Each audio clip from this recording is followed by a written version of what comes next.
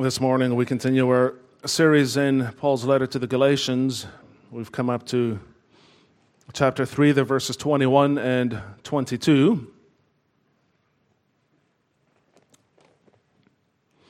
Galatians 3, verse 21 and 22 is our text. And to give that background, we will start reading at verse 10.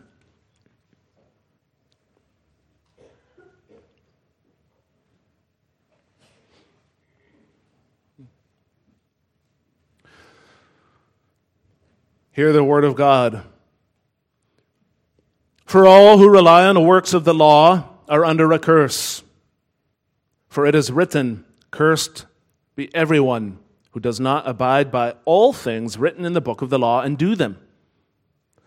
Now it is evident that no one is justified before God by the law, for the righteous shall live by faith. But the law is not of faith. Rather, the one who does them shall live by them. Christ redeemed us from the curse of the law by becoming a curse for us. For it is written, "Cursed is everyone who is hanged on a tree," so that in Christ Jesus the blessing of Abraham might come to the Gentiles, so that we might receive the promised Spirit through faith. To give a human example, brothers, even with a man-made covenant, no one annuls it or adds to it once it has been ratified. Now the promises were made to Abraham and to his offspring. It does not say, "and to offsprings," referring to many, but referring to one, "and to your offspring," who is Christ. This is what I mean. The law, which came 430 years afterward, does not annul a covenant previously ratified by God so as to make the promise void. For if the inheritance comes by the law, it no longer comes by promise. But God gave it to Abraham by a promise. Why then the law? It was added because of transgressions until the offspring should come to whom the promise had been made, and it was put in place through angels by an intermediary. Now an intermediary implies more than one, but God is one. Is the law then contrary to the promises of God? Certainly not. For if a law had been given that could give life, then righteousness would indeed be by the law. But the Scripture imprisoned everything under sin, so that the promise by faith in Jesus Christ might be given to those who believe.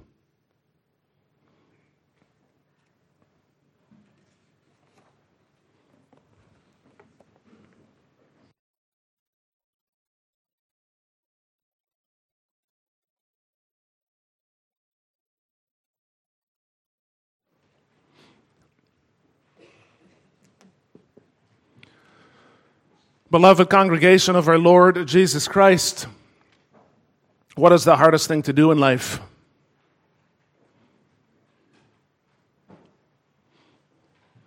You could argue that the hardest thing to do in life is to come to terms with your own limitations, to understand them.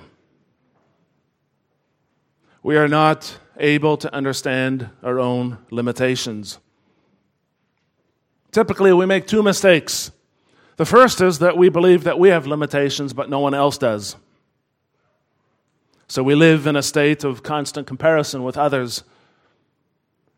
We regard them as more talented, more blessed, more holy. They don't seem to struggle with the same issues we do. They don't seem to commit the same sins that we do. They seem to have a lot more willpower than we do. So we feel inadequate. The other mistake is that we believe that we have no limitations at all. Theologically, we might confess that we do, but practically, we do not believe it. We think we're doing rather well in our walk of faith.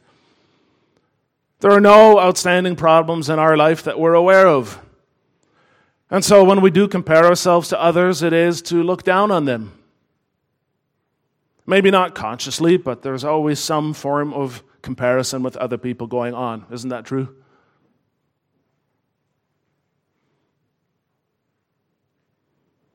So we feel overly confident in our own adequacy.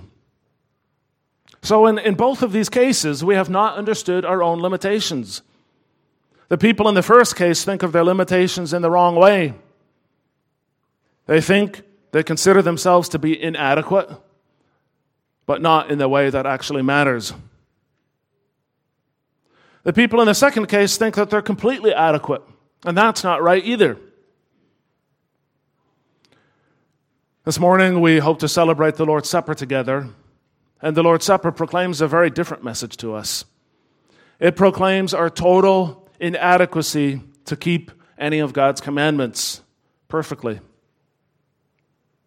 Our text this morning does the same thing. It says that the Scripture actually imprisoned everything and everyone under sin.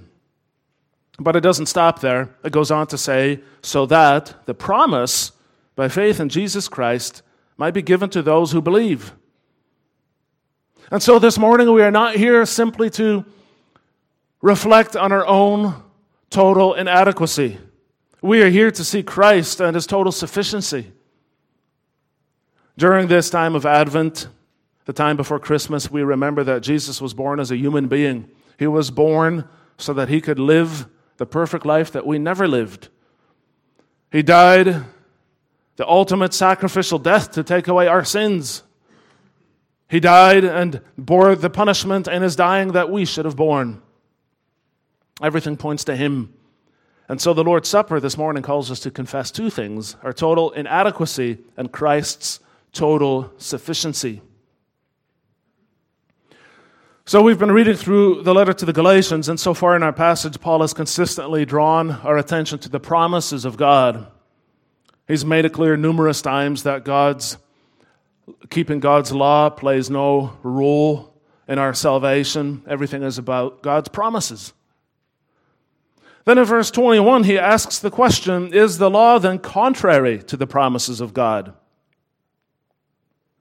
And you would be forgiven for thinking that by now the answer should be yes. Yes, it is contrary. Of course it is. After all, if the only way to be saved is through the promises and you cannot be saved by the law, then clearly the law must be contrary to the promises. And that's why it comes as a pretty big surprise that he then goes on to say, certainly not. And again, it's this very emphatic formulation. Certainly not. Absolutely, categorically not. A very emphatic thing to say. Why does he do that? Why does he say that? Well, it makes sense once you remember that both the law and the promise come from God. And God never contradicts Himself. God's intent was always to live in communion with His people. The law was given to them to regulate that communion. So in that sense, the law and the promise did not contradict each other. They came from the same place. In fact, the law promised life to all who would keep it. Paul had already previously quoted from Leviticus 18 verse 5, where God says, "Who shall therefore keep my statutes and my rules? If a person does them, he shall live by them. I am the Lord." But the problem is that man, by his very nature, is not able to keep God's law. If he could even partly, then there would be two ways to live in communion with God. Then there would be two tracks that you could follow, one for grace and one for works. And then the law really would be contrary to the promises of God, simply because grace and works are mutually exclusive. If you are saved by works, then grace is out of the picture.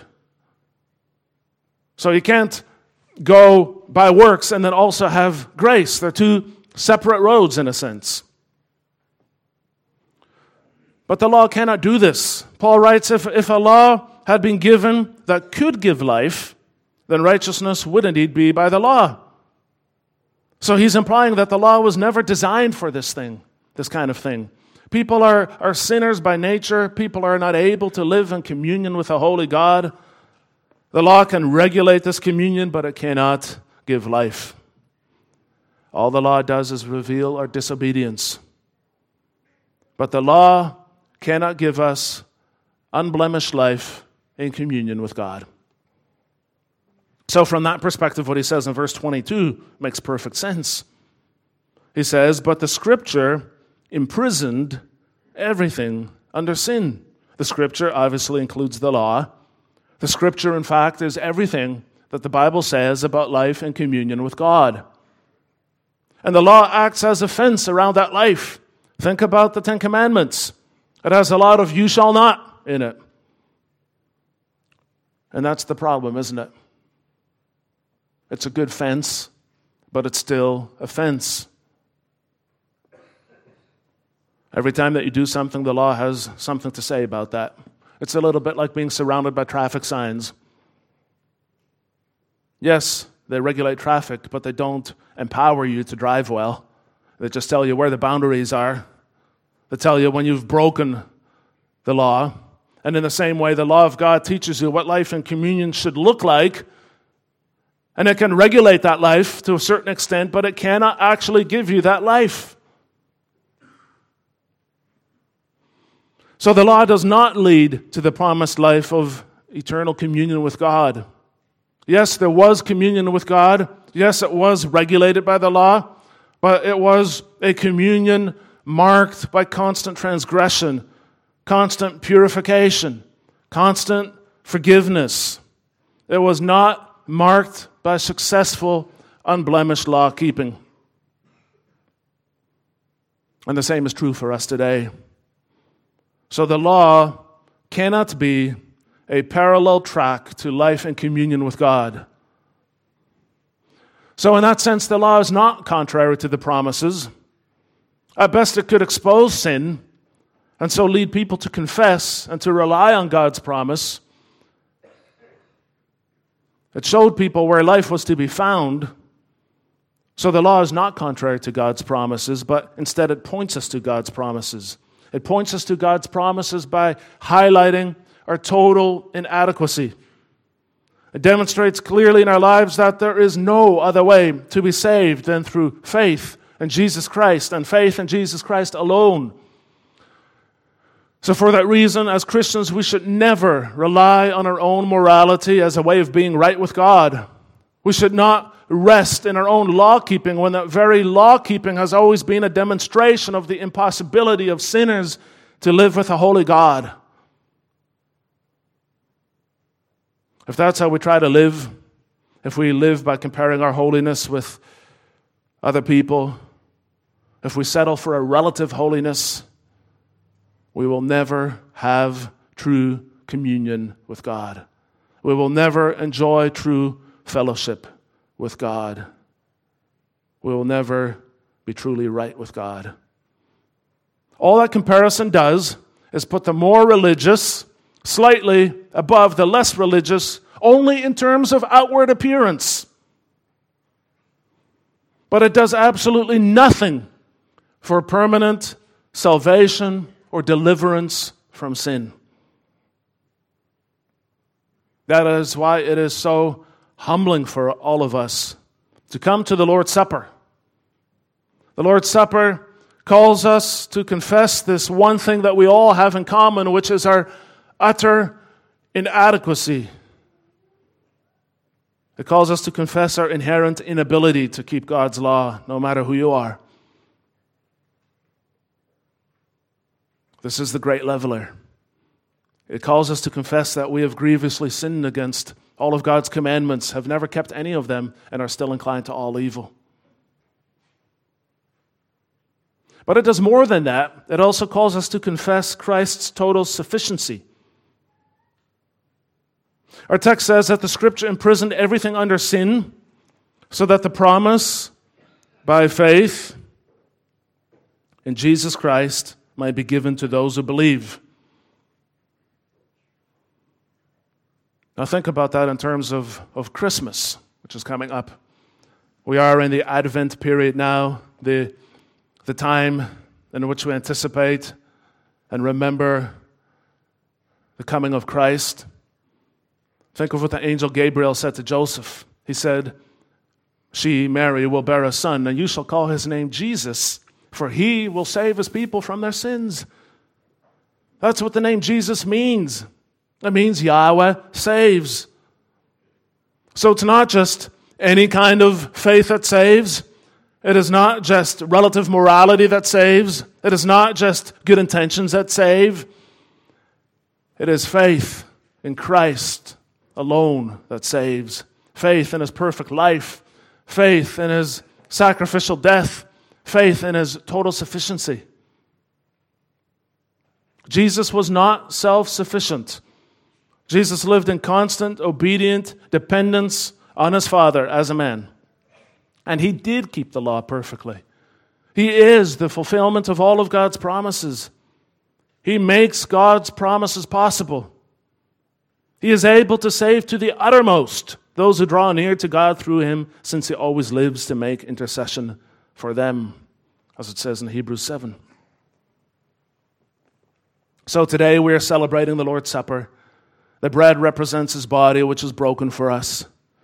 The wine represents his blood, which is poured out for us. And that testifies to our total inadequacy. We are all hopeless cases. We are all hopeless cases because it took the death of the Son of God himself to redeem us.